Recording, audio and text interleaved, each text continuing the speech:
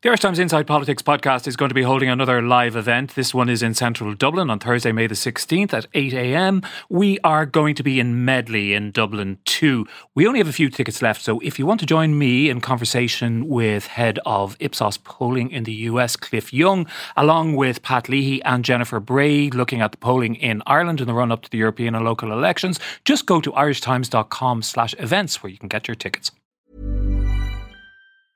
A lot can happen in the next 3 years. Like a chatbot may be your new best friend. But what won't change? Needing health insurance. United Healthcare Tri-Term Medical Plans are available for these changing times.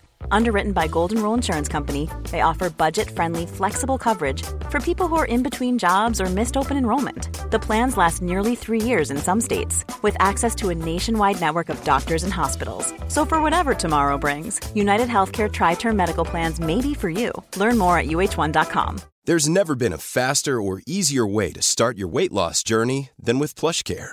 PlushCare accepts most insurance plans and gives you online access to board-certified physicians who can prescribe FDA-approved weight loss medications like Wegovy and Zepbound for those who qualify. Take charge of your health and speak with a board-certified physician about a weight loss plan that's right for you. Get started today at plushcare.com/weight loss. That's plushcare.com/weight loss. plushcare.com/weight loss.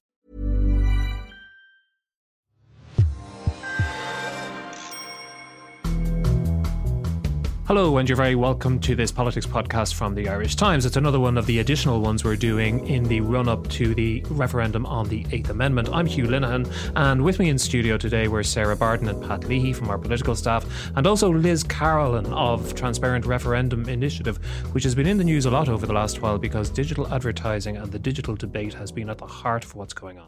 Liz, did you think when you set up the Transparent Referendum Initiative that you'd have such a dramatic week just 2 weeks out from the referendum as we've had? I certainly didn't, to be honest. You know, I've been kind of interested in this area for quite a long time, and normally, you know, people kind of switch off when you start talking about algorithms and politics and social media ads and things. So, you know, it's been, I think it's been quite a journey for everybody in terms of getting our heads around this topic over the last couple of months. And I think this week has been sort of especially dramatic in kind of throwing it into sort of relief and what it can mean for politics and ultimately actually in this occasion for our constitution, you know. So for the benefit of those of our listeners who don't know, your organisation has been monitoring and crowdsourcing observations of what's happening over the course of the campaign in terms of the ads that people are actually seeing in their social media and other digital channels. That's right. So we've been building basically a list of ads that have been placed targeting Irish people on Facebook that are related to the referendum. And so we've been doing this by kind of asking people to, it's quite technical, but basically use a thing on their web browser that will capture all that information and feed it into a database. And so we've made that database available to the public. And we're actually up around kind of 600 or 700 ads that have been collected through that mechanism at the moment, which is a lot more actually than I thought we would be seeing. And actually that number itself is only a fraction of all of the ads that are out there. And of course, Facebook is only a fraction of all the digital ads that are out there. So, you know, it seems to be that the digital part of this campaign you know, is at a minimum very active. A lot of actors are very active. We're seeing kind of almost 200 different Facebook pages who are doing ads. And again, that's a fraction of the fuller picture. And it certainly seems to be that there's a lot of money kind of sloshing around online. And, you know, part of our rationale for doing the project was that while, you know, a billboard or a poster that you see on the street kind of A, has a name on it that says who's kind of paid for it, and B, everyone can kind of see it. And if it's off the wall, you know, it'll end up on Joe Duffy the next day or something. A lot of the stuff that's happening on digital is only actually seen by a select number of people. It doesn't have to say who has paid for it or where it's come from. And also it's just, you know, it's not open to that same level of kind of collective scrutiny where we all get to look at it and say, actually, that's not an okay image or that's not true. And given the limitations on how much you were actually able to see, you were really only seeing, presumably, hopefully, a representative percentage of the overall. What patterns did you see emerging particularly over the last 10 days or 2 weeks? So in the last 2 weeks, we've seen kind of bit of an exponential increase actually in the quantity of ads that are circulating online. A pattern we've noticed for a while is while we have the kind of the main campaign groups who are sort of doing their ads, there's been this sort of phenomenon of kind of pages popping up. So Facebook pages are the thing you need to set up to do an ad.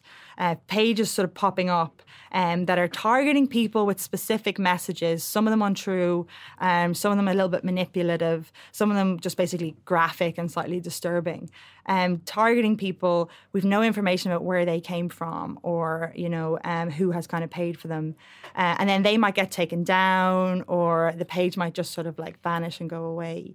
And so we don't know whether or not those sort of tactics are, just some person in their bedroom deciding that they want to target women with graphic images that day, or groups who have a strongly held view who want to run an ad. Because basically anybody anywhere in the world can do this. We don't know if kind of that's what it is or what percentage of that is it. We don't know what percentage of it is actually a coordinated effort in order to, segment messages. And if this is part of sophisticated campaign tactics that we've seen elsewhere. And we don't know what percentage of it is overseas groups who are trying to influence the outcome of this referendum. Basically, we're kind of in the dark. The people who do know are in Facebook, in relation to this ad. And when it comes to a lot of the other ads, are Google. They're not telling us what they're seeing. They're not telling us the transactions that they're processing. They're not telling us anything really. And so this is why what we're pushing for is kind of just to have like a minimum level of transparency around. Given that there's no legislation and no regulation around. Absolutely no legislation, absolutely no regulation in this domain. We've known this for a while. It's kind of a crisis point now. So I think we are, going to have to see a regulatory and legal response to this finally, which is great. And actually, I think there's an opportunity for us to be the best in the world at this. I'm kind of asking around. I work internationally, and I'm kind of asking around. Has anybody got like sample legislation? Because, in Ireland we love that, that we can sort of copy and paste. And it doesn't really exist out there. And, people are saying to me, Ireland is in such a strong position because we ban TV and radio ads. We have that kind of like bar is quite high. And so, in a way, we're behind because we're not just transferring our TV and radio policies onto digital. We're kind of starting from scratch. So I think we can sort of be in a kind of world leading position quite quickly. Skip that middle ground and move straight to legislation that's appropriate to the kind of world in which we live in now. Exactly, yeah, and I think we can set the tone for the rest of the world, and the rest of the world is watching. There's a huge opportunity here for the government to be the leaders in this, and other countries will follow.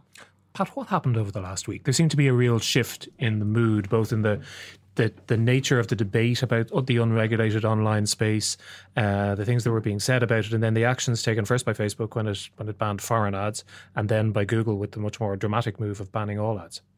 Yeah, I think in response to the concerns raised by Liz's groups, but also individual awareness of the intensity of online advertising that was growing very significantly as we approached polling day.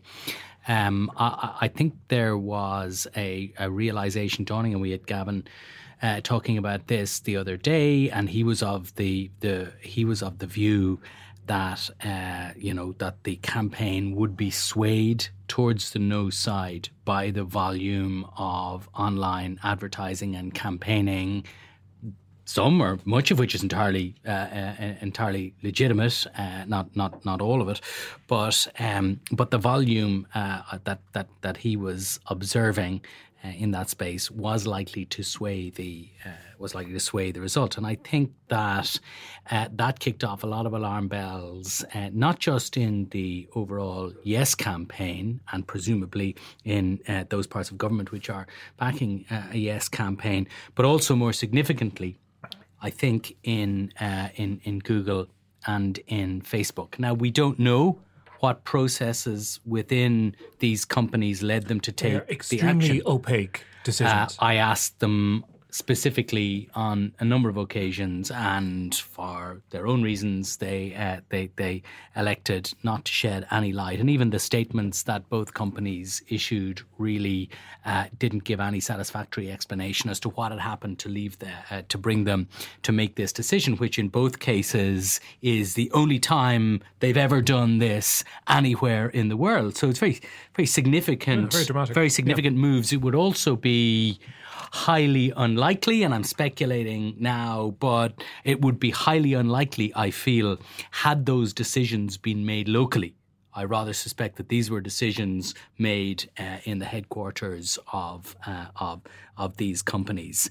And for whatever reason they made these decisions, again, to speculate, I think they may have feared, looking at the warnings and the fears elsewhere, that the online campaign would sway. We know, from polls, we know that the state of the campaign is that the yes has a significant lead.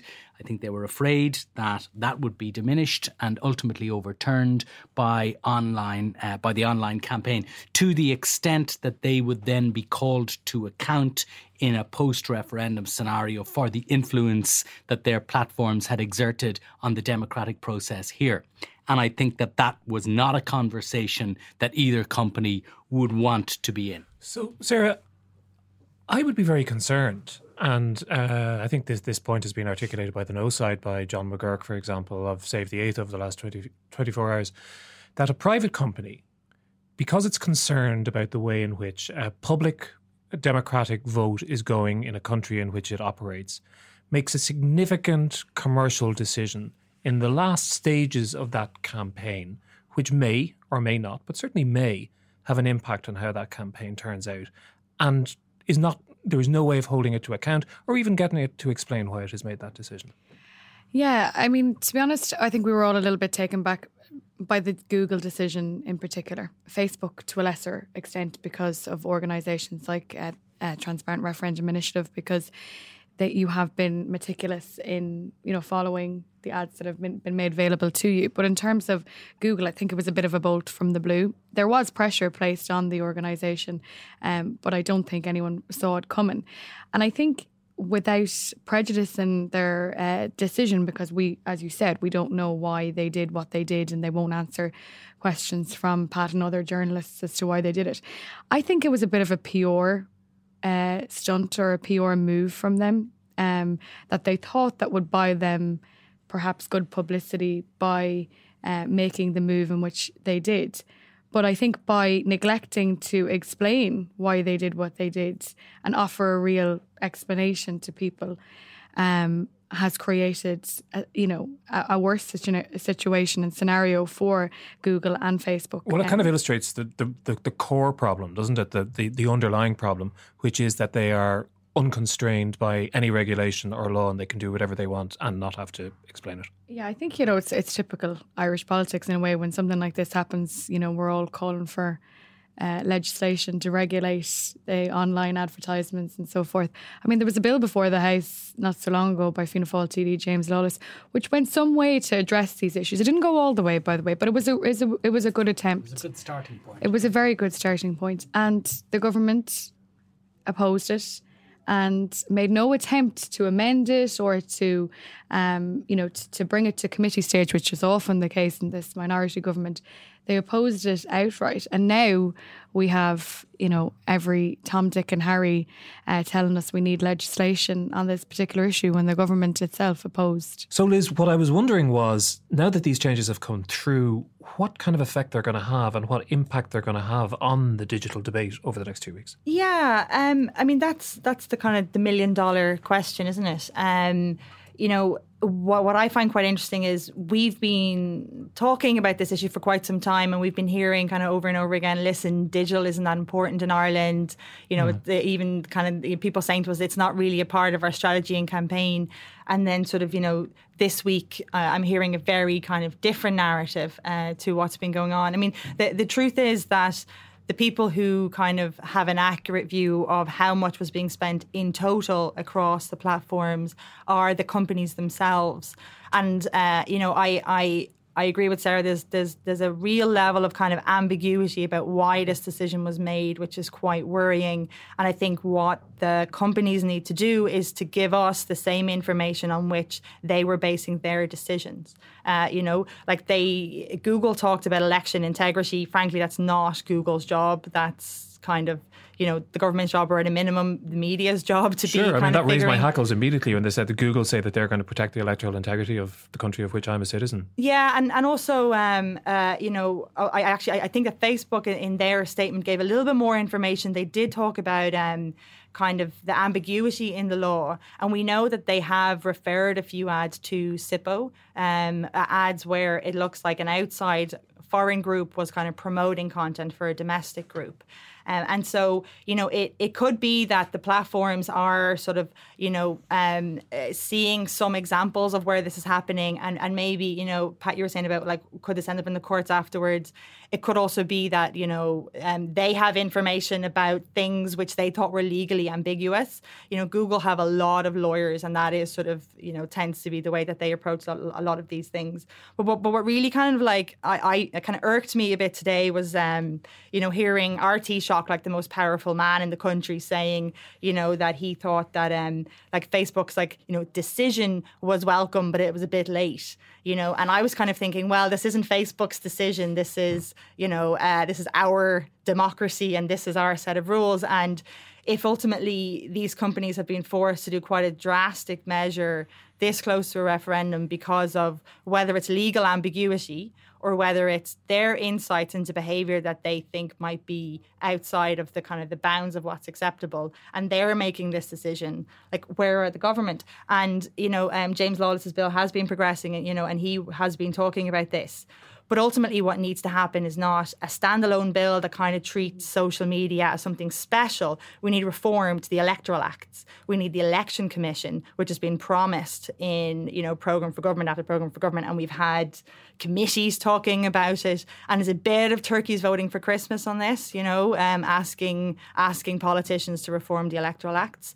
But, how are we going to deal with an election this year or next year in a context whereby one of the major means for people to communicate with the electorate have themselves said, we can't operate in this environment because, we feel like electoral integrity is at stake. What do you think of the fact that in the last few days, all of a sudden this debate has become very weaponised with the no and the yes sides in opposite camps? I'm not saying that the yes side have all hailed and welcomed these moves with open arms, but they haven't been particularly upset about them, whereas the no side has been very upset. I mean, you set up your body as an independent organisation to monitor all ads across the spectrum, but now this has become an actual bone of contention within the campaign itself.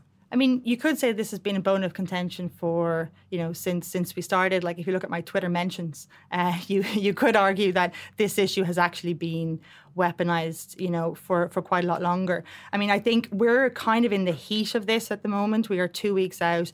Absolutely everything that happens in the next 2 weeks is going to be contentious and weaponized. I think, taking a step back though and looking at this as about the integrity of our system and of our democracy, what are the things that we are going to do to secure and to make sure that voters are going to the polls with the information that they need about what's been happening and can trust the kind of information environment that they're in? I think there's a danger that we're kind of all in this tunnel vision about the next 2 weeks, but this is much bigger. It's a much bigger problem. So, Pat, does this make this a good week for the no campaign, a bad week for the yes campaign, or the other way around? Oh, definitely the other way around. I think not so much Facebook's move, but though I wouldn't dismiss that either, but certainly Google's move has thrown the yes or the no strategy into... And it hasn't thrown it into confusion, it has certainly undermined it. So the plan from the no side was they always understood that they were going to be behind going into the final days. They had planned to spend a lot of money online, big push in the last 3 days targeting undecided voters and soft yes voters, which they figured they could turn in the final days, hammering home doubts on two principal themes. One, the 12 weeks. They pushed pushing the case that this is a step too far.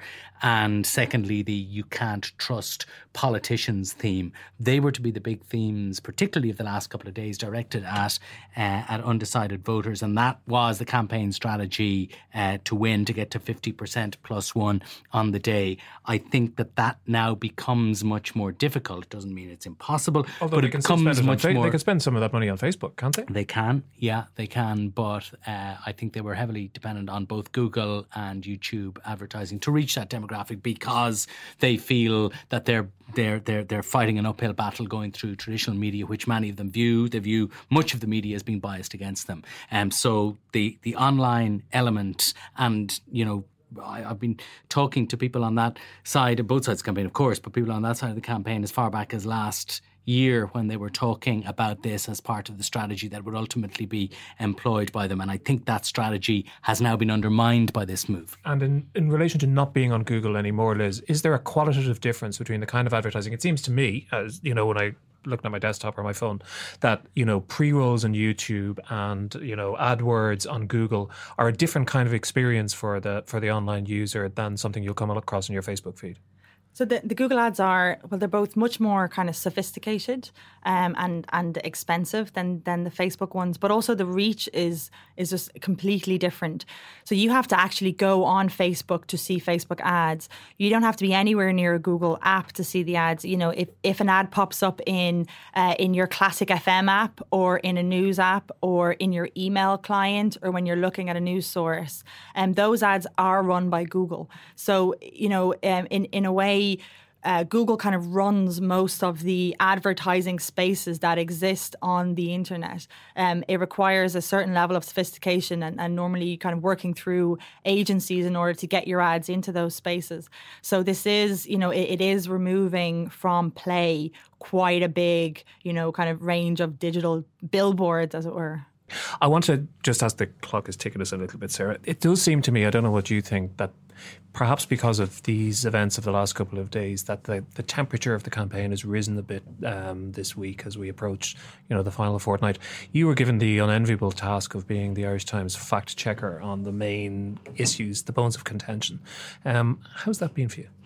Wonderful. Been met with such warmth and such a friendly tone on social media. I take it it's very fractious, is it? Look, I think, you know, when you fact checked anyone's posters and anyone's literature, you know, people on one side, the side that you fact check, are not necessarily always going to like the result in which you reach. And we saw that yesterday in particular when I concluded that the poster which says that abortion would be legalised up to 6 months was misleading. And I made that, I came to that verdict on the basis that abortion will not be legalised up to the 6th month of pregnancy. In fact, it will be legalised in very specific circumstances up to the 6th month of pregnancy. And had the No side, had the Save the Eighth campaign put that on their posters, abortion would be legalised in very specific circumstances up to the 24th week of pregnancy. Or smaller print. Well, the Irish Times would have found it to be true. But on the basis that the poster simply says, well, there's a couple of variations. The first one is 6 months is horrific. If killing a baby at 6 months offends you, or I can't remember the exact word, vote no. And the third one being that the government is seeking to legalise abortion up to 6 months. So we found that one to be misleading, which was a bone of contention on social media by some of the No side yesterday, which I did my best to challenge as much as one possibly can on social media. But look, I mean, you expect that when you start probing behind the headlines and you actually delve into the facts. And, you know, I said here last week that it isn't just about fact checking one side of the campaign, it's about fact checking both sides of the campaign. And today we fact checked a claim by those who are advocating a yes vote, and that is, can you legislate for abortions in the cases of fatal fetal abnormalities if the Eighth Amendment is not repealed? We found that to be true on the basis of advice given by the Attorney General on 2 occasions, and we reached that verdict yesterday. We'll continue to fact check throughout the course of the campaign. I think, as Liz has said, it's really important that people, in particular, in this debate, get accurate information, and social media and online media in particular can give out deliberate misinformation. Information can be manipulated to the benefit of one side of the campaign. It's our job as the media, as the Irish Times, to hold those people who are making those claims and those allegations to account, and to do our best to deliver accurate, impartial information throughout the course of this referendum campaign. Because one thing that the debate over social media and online media has actually, not in this country as of yet, but in other countries, is that people have come back to traditional media for impartial and trustworthy information. And, throughout the course of this referendum campaign, I think that on reflection, when people look back at the Irish Times coverage, they will find that we held both sides of the campaign to account throughout the course of this campaign. This is a highly contentious issue. You have 2 highly partisan sides who are looking for any advantage and any finding that they or any story in a newspaper or online or wherever that they don't like. The partisans will naturally attack that. We've had that from both sides, and I expect that will continue over the course of the campaign. Is there a danger that journalists say, we're being attacked by both sides, therefore we're doing our job well? No, it is not evidence that you're doing your job well if you're attacked by both sides. They could be both right. But if you're only attacked by one side, then I think you have some questions to ask yourself.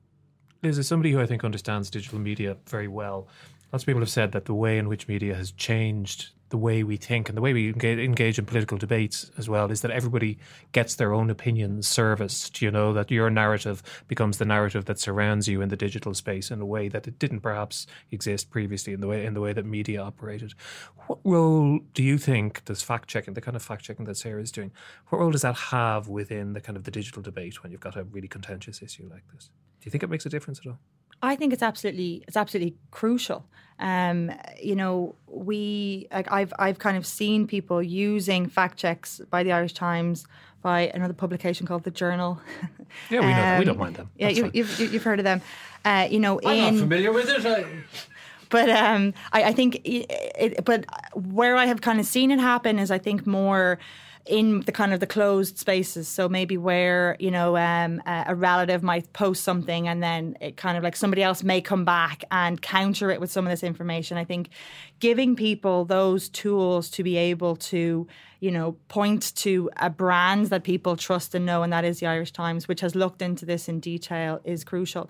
But, on the kind of the question of these filter bubbles, like I actually think Ireland is different than other countries where the people have retreated into these digital spaces. And I think the balance doctrine that we have in all our broadcast media is crucial to that. I don't think there's anybody in this country who has only heard one side of this debate. And I think that, the US got rid of their balance doctrine years ago and they're paying the price for it. And secondly as well, I think the kind of the level of engagement and interactions that we're having, in the real world, like kind of offline, is much deeper than what I see in other countries. Like I've lived in the UK. I was in the US for the Trump election.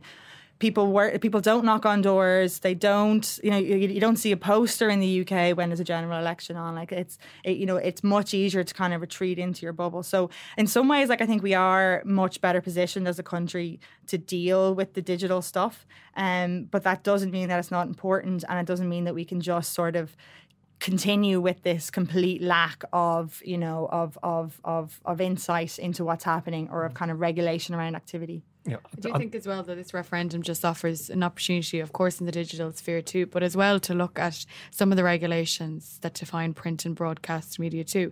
Because one of the things in particular in broadcast media that I know from broadcast colleagues is quite frustrating for them is that there is an unwillingness or an inability to challenge some of the claims that are being made on both sides of the referendum campaign, because they are a little bit hamstrung by the rules and regulations that define them. You know, there was a particular instance yesterday where a claim was made as part of a package on a particular broadcast channel, and that claim went unchallenged for 3 to 4 hours. And it was a claim which said that 1 in 6 women who have terminations take their own lives, that commit suicide. There is no basis for that fact whatsoever. But that was allowed to go unchallenged. That's a failure for on 3 the part hours. of the broadcaster, though, rather than the regulations, isn't it? Because that's really not very impressive. It was a part of a package, and one would have thought that when the package was concluded, that the presenter or the person who created the package would have clarified that that wasn't the case. So I do think this referendum offers an opportunity, maybe post-referendum, for it not just to be defined to digital media, but also to examine the rules and regulations in broadcast and Well, print. indeed, and it's rather optimistic, and I share that optimism that some good may come of all this in that regard as well, and as well as in others. Thanks very much for joining us. And that's it for this edition of Inside Politics. Thanks to our producer Declan Conlon. Remember, you can subscribe to us on iTunes or your preferred podcast provider. You can find us at irishtimes.com/politics. You can mail me at hlinehan@irishtimes.com, and you can always find me on Twitter. But until the next time, goodbye, and thanks very much indeed for listening.